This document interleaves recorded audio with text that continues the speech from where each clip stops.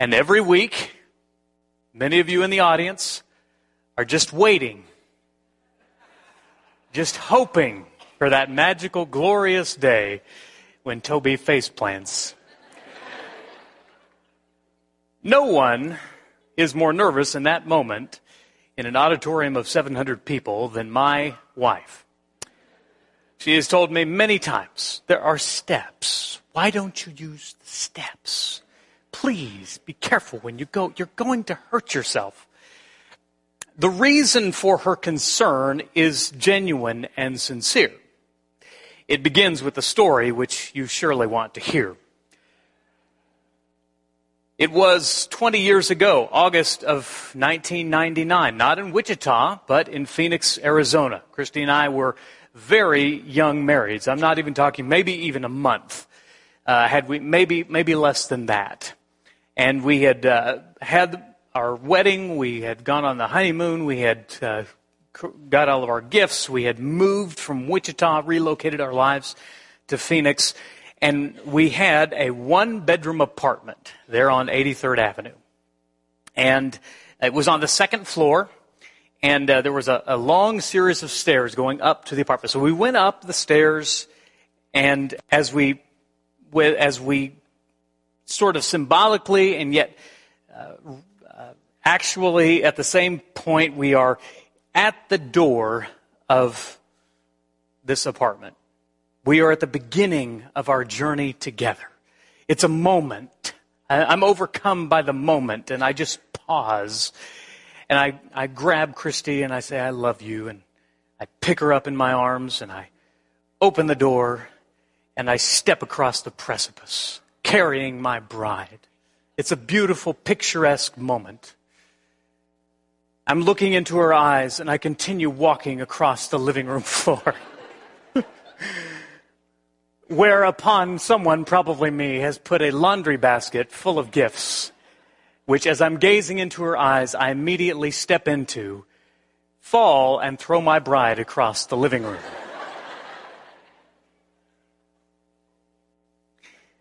The more I think about that story, the more I realize how perfect a picture it is of our marriage, her husband's missteps.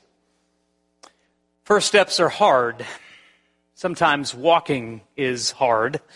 Sometimes journeying together is not easy.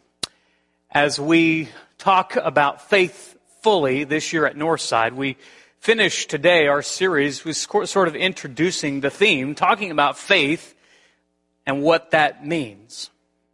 And it's important for us to think about faith not just as a moment. I mean, there are those moments, okay? But it's more of a journey. It's more of an ongoing process.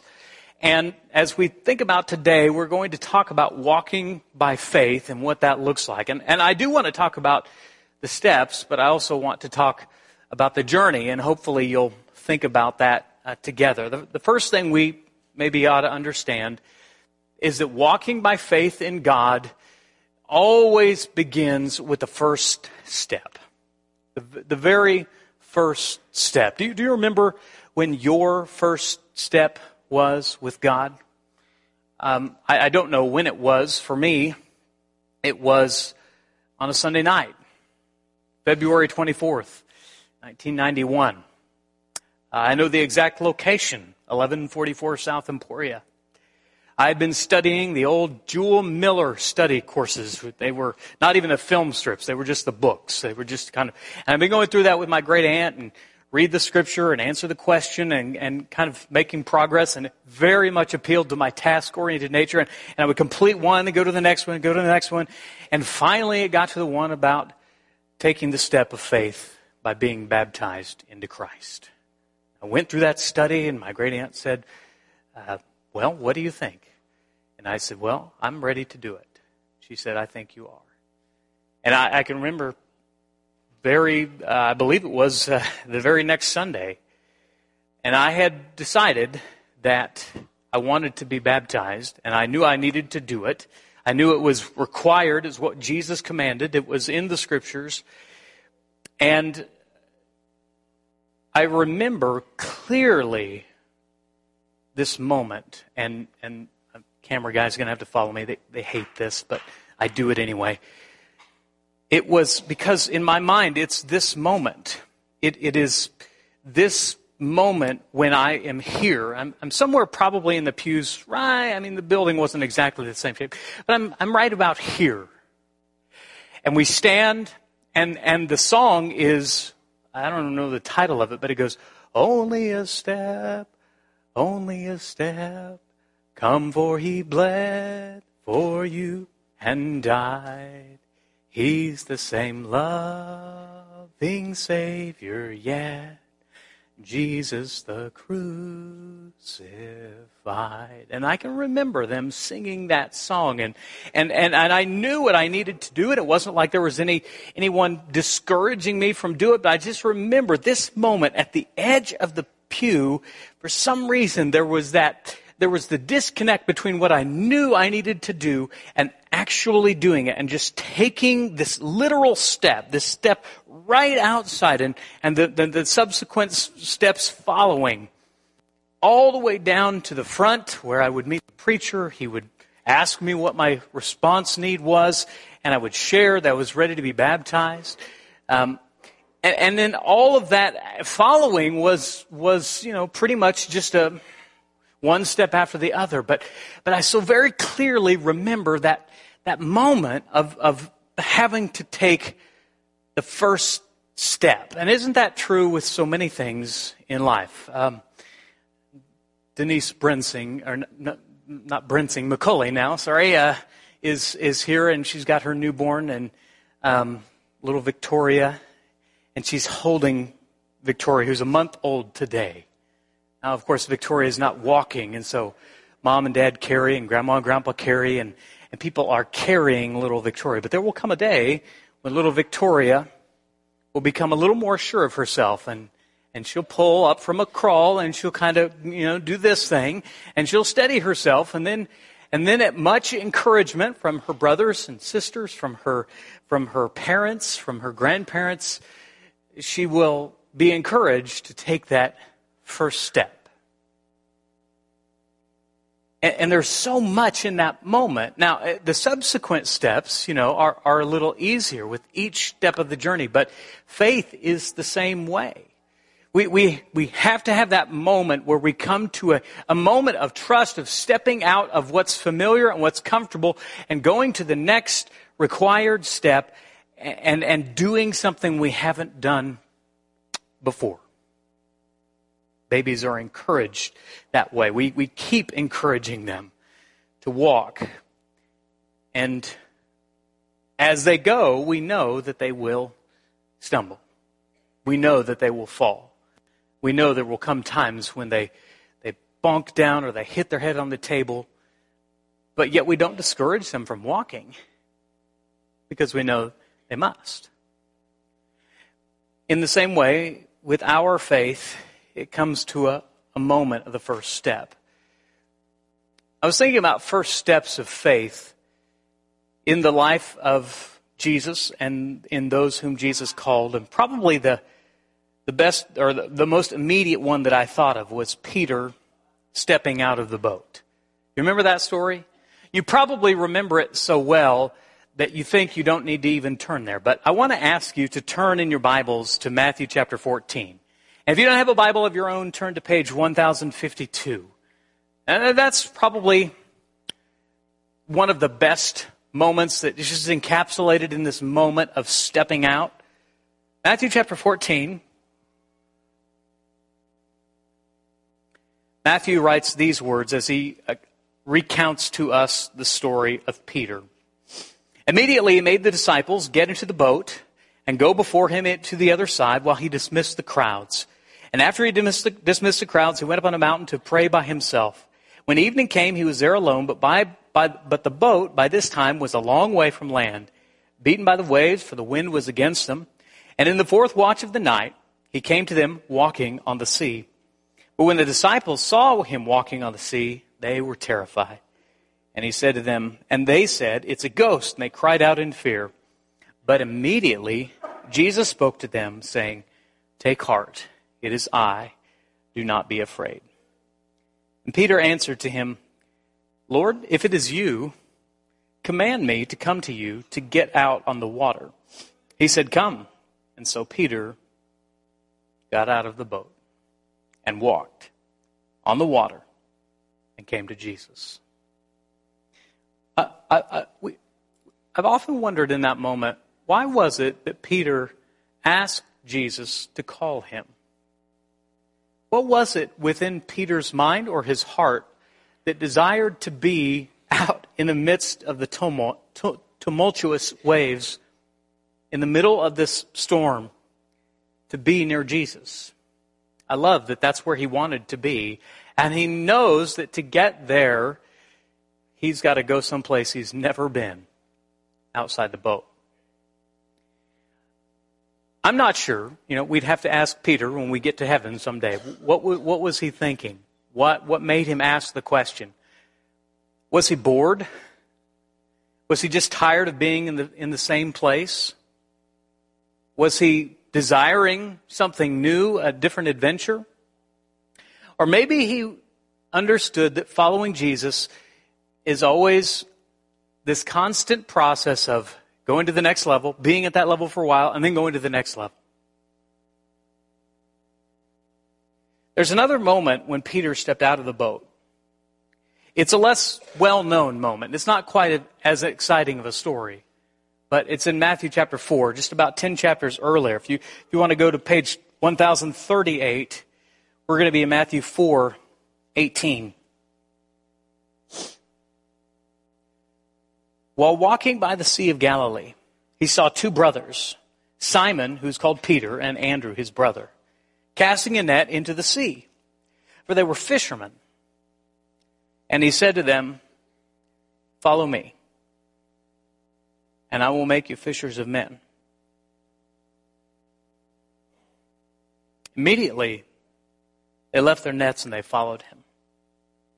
And going on from there, he saw two other brothers, James the son of Zebedee and John his brother, in the boat with Zebedee their father, mending their nets, and he called them.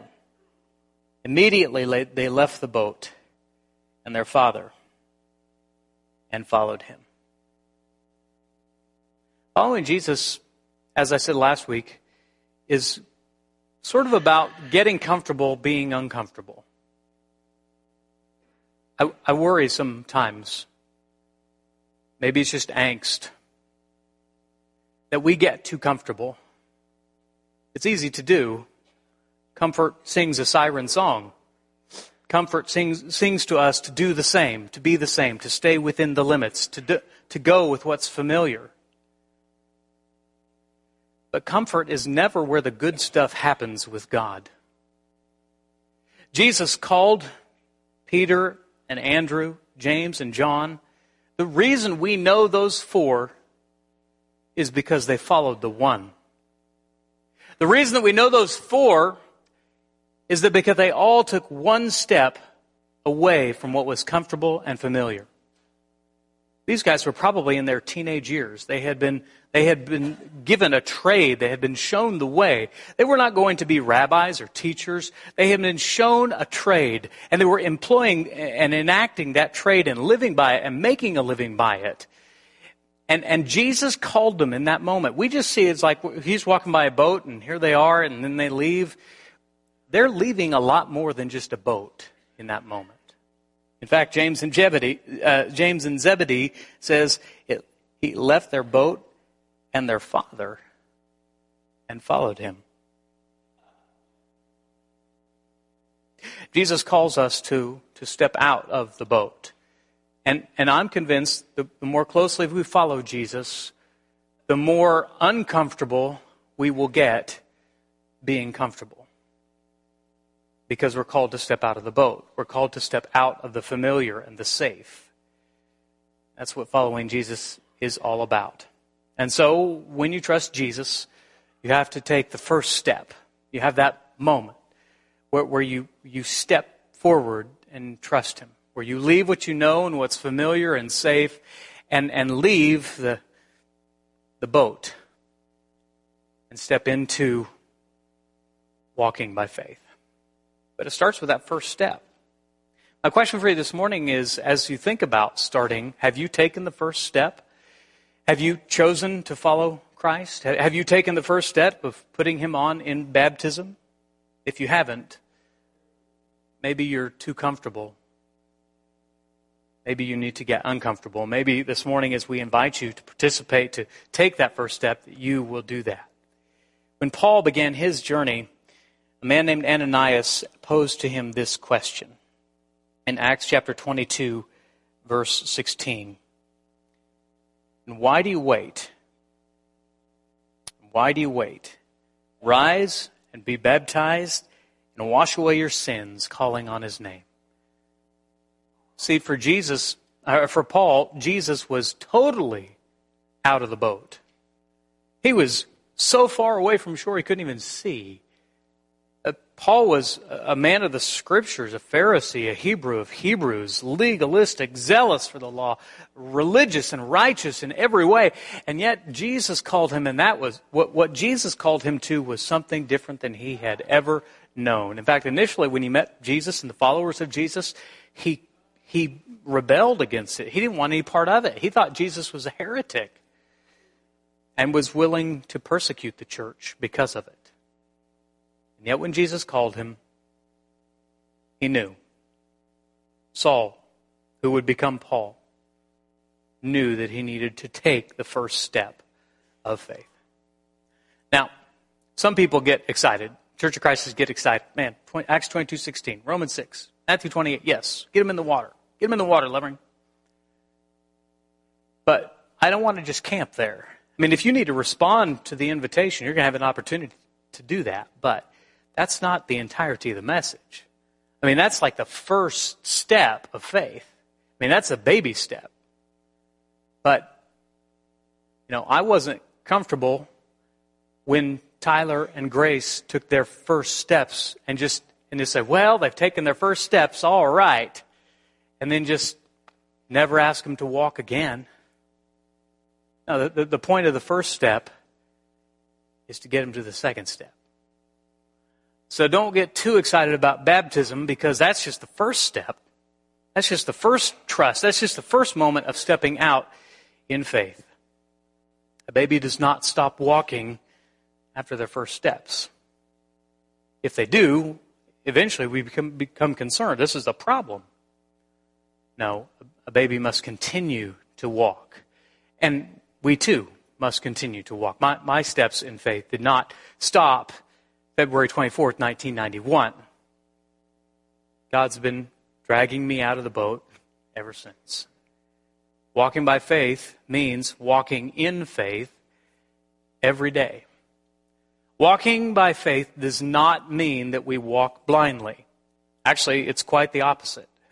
Walking by faith requires every day that we live our lives. That's this idea of walk. In the Scriptures, when there's a walk, when there's a path, we're studying this on Sunday night in Proverbs, by the way, and you're welcome to join us at 6 o'clock. This is an idea all throughout Scripture. A person's walk, a person's path, has everything to do with how they're walking with God. In fact, turn to Galatians chapter 5.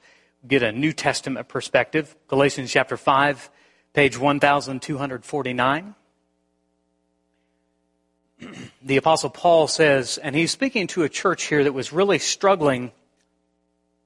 We have some people that were trying to enforce legalism. And Paul says, no, wait a second. If you're following Christ, you don't understand. This is not about making more rules. This is not about adding rules on top of rules. This has more to do with following Jesus and walking by faith. Galatians chapter 5, verse 16 and following. But I say, walk by the Spirit, and you will not gratify the desires of the flesh. For the desires of the flesh are against the Spirit. The desires of the Spirit are against the flesh. For these are opposed to each other to keep you from doing the things you want to do. But if you are led by the Spirit, you are not under law. Now the works of the flesh are evident: sexual immorality, impurity, sensuality, idolatry, sorcery, enmity, strife, jealousy, fits of anger, rivalries, dissensions, divisions, envy, drunkenness, orgies, and things like these. And I warn you, as I warned you before, that those who do such things will not inherit the kingdom of God. But the fruit of the Spirit is love, joy, peace, patience, kindness, goodness, faithfulness, gentleness, and self-control. Against such things there is no law. Those who belong to Christ have crucified the flesh with its passions and desires. If we live by the Spirit, let us also, underline this if you're an underliner, let us keep in step with the Spirit. Paul calls the Galatians, and he calls all of us to not just take the first step, to keep in step with the Spirit, to walk by faith every day. And that means that if we're a follower of Jesus, it's going to show. It's going to make a difference. Let me ask you a question. You think about your life, not here at church, okay? But when you leave and you go to your home, the closest neighbor, I mean the physical neighbor, do they know that you follow Jesus? Your coworker that you sit at in a cubicle next to, or have an office next to, and you will cross paths and you'll chat at the water cooler and maybe you'll share lunch together tomorrow. Do they know that you're a follower of Jesus?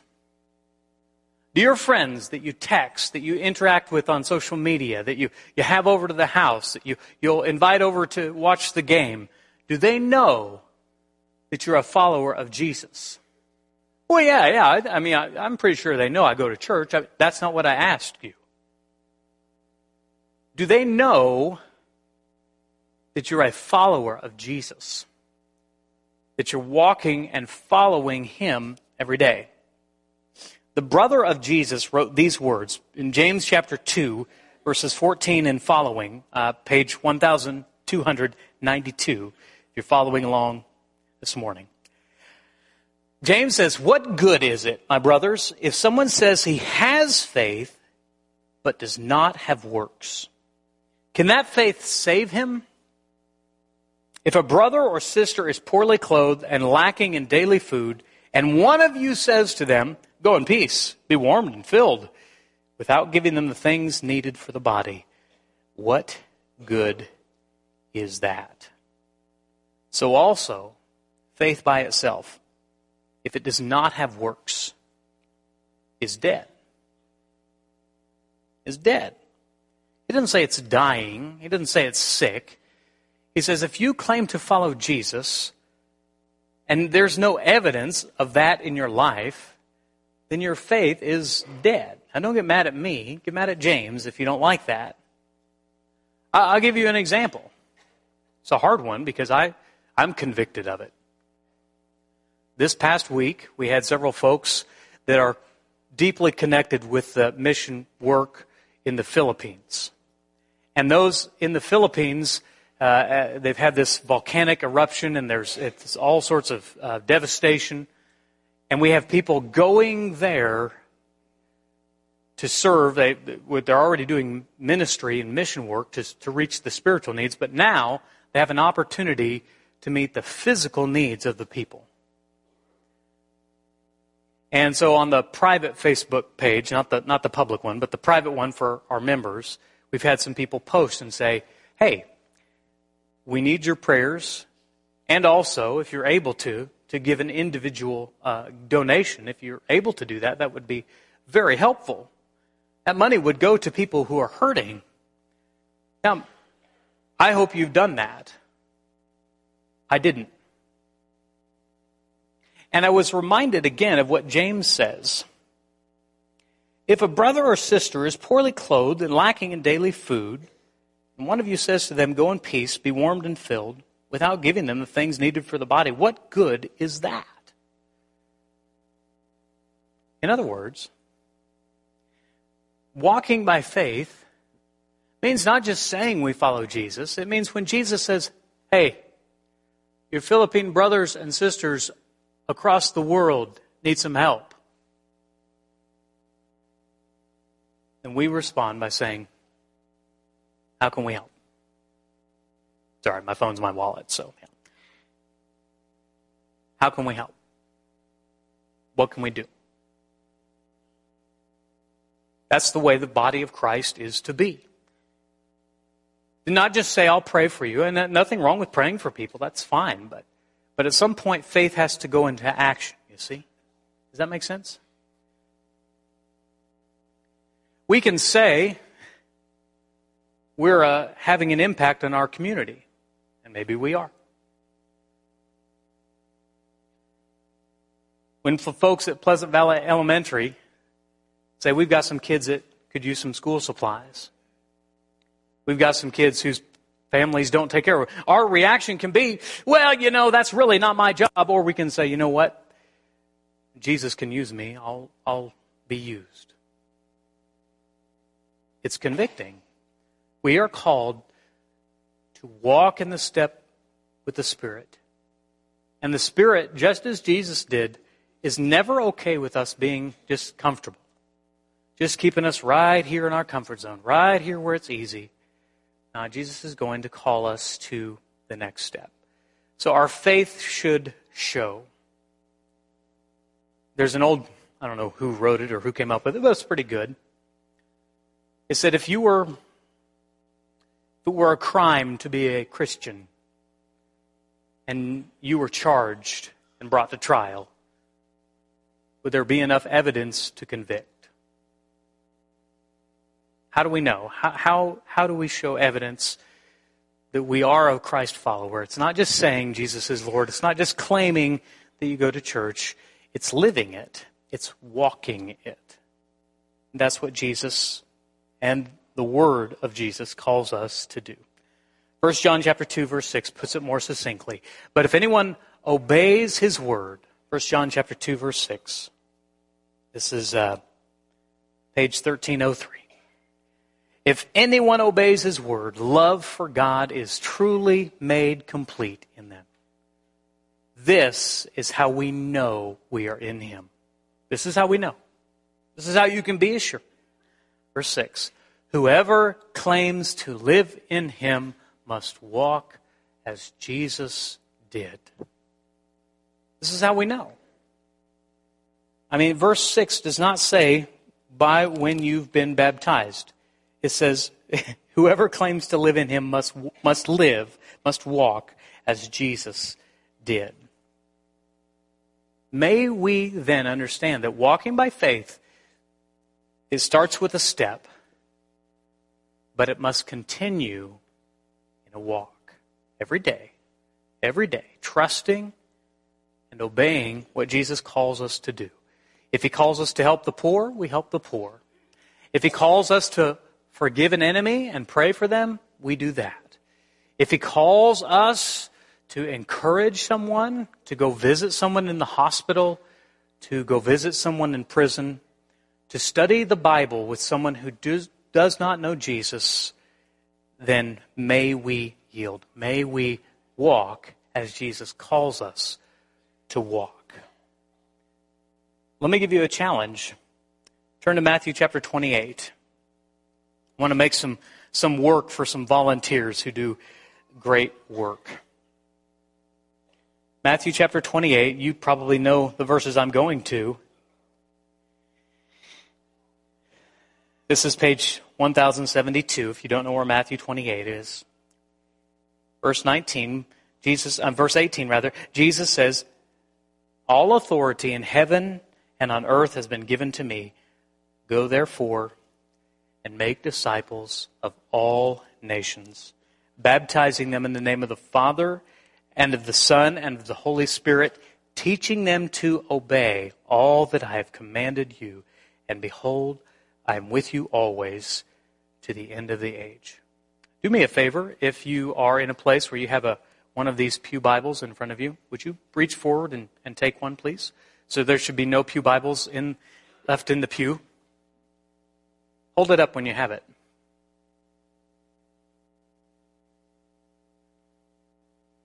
I want to challenge you to take a Bible. You say, well, I already have a Bible. That's not for you. I want you to take a Bible I want you to write the name down of someone, a coworker, a neighbor, a friend, a family member, who needs to know Jesus. And I want you to take that Bible, I want you to take it home and get a piece of paper or a Post-it note or something and just write their name in it. Every time you see that Bible, I want you to pray for an opportunity to do exactly what Jesus commanded, to teach that person to obey everything that he has commanded. You say, I could never do that. Well, the good news is, right there in the back of the Bible, there's these wonderful studies that you can just study exactly, just page by page. It's very simple. It would warm my heart greatly if there were absolutely no Bibles left in the pews this morning because you took that challenge seriously. You say, oh man, that preacher, that's uncomfortable. Yep. Welcome to following Jesus. He did not intend us to come and sit and be comfortable and handle our stuff in an hour and then go on about our lives. Now, he calls, just like he called Peter to step out of the boat, he calls us to step out of the pew. And to be walking by faith and trusting in him and to walk as he did. I hope you'll do that. I hope you'll take that challenge. I bet there's somebody in your life who needs to know Jesus and that Jesus has put on your heart right now. And I hope you'll take this Bible this morning with that conviction in mind that every time I see it, I'm going to pray over that person. And every time I meet that person, I'm going to look for an opportunity to share Christ with them. Last but not least, faith leads us to finishing well. Walking by faith causes us not to give up, but to focus on him, to be reminded where our home really is. 2 Timothy chapter 4, verses 6 through 8. 2 Timothy chapter 4, verses 6 through 8. The Apostle Paul, now at the end of his ministry, much different place than he was when we first met him with Ananias. 2 Timothy chapter 4. Now he's writing a letter to a young preacher, and he says these words. You can hear the passion in the pen. For I am already being poured out as a drink offering, and the time of my departure has come. I have fought the good fight. I have finished the race. I have kept the faith. Henceforth there is laid up for me the crown of righteousness, which the Lord, the righteous judge, will award to me on that day. And not only to me, but to all who have loved his appearing. I love that. He's ready. He's spent so much time ministering to churches and spreading the gospel and teaching and training and baptizing and making disciples and growing young preachers like Timothy. But he knows that his time on earth has come to an end. The chapter in the story of God with him is coming to a close. And he doesn't fear that. He's not worried. He longs for it. He looks forward to it because he knows that he's fought the good fight, that he's finished the race. The Apostle John, in writing the book of Revelation, writes to 7 churches, all of which have been enduring persecution for following Jesus. And to the church, very specifically to the church in Ephesus, he writes these words in Revelation chapter 2:10. Do not fear what you are about to suffer. Behold, the devil is about to throw some of you into prison, that you may be tested for 10 days and have tribulation. Be faithful unto death, and I will give you the crown of life.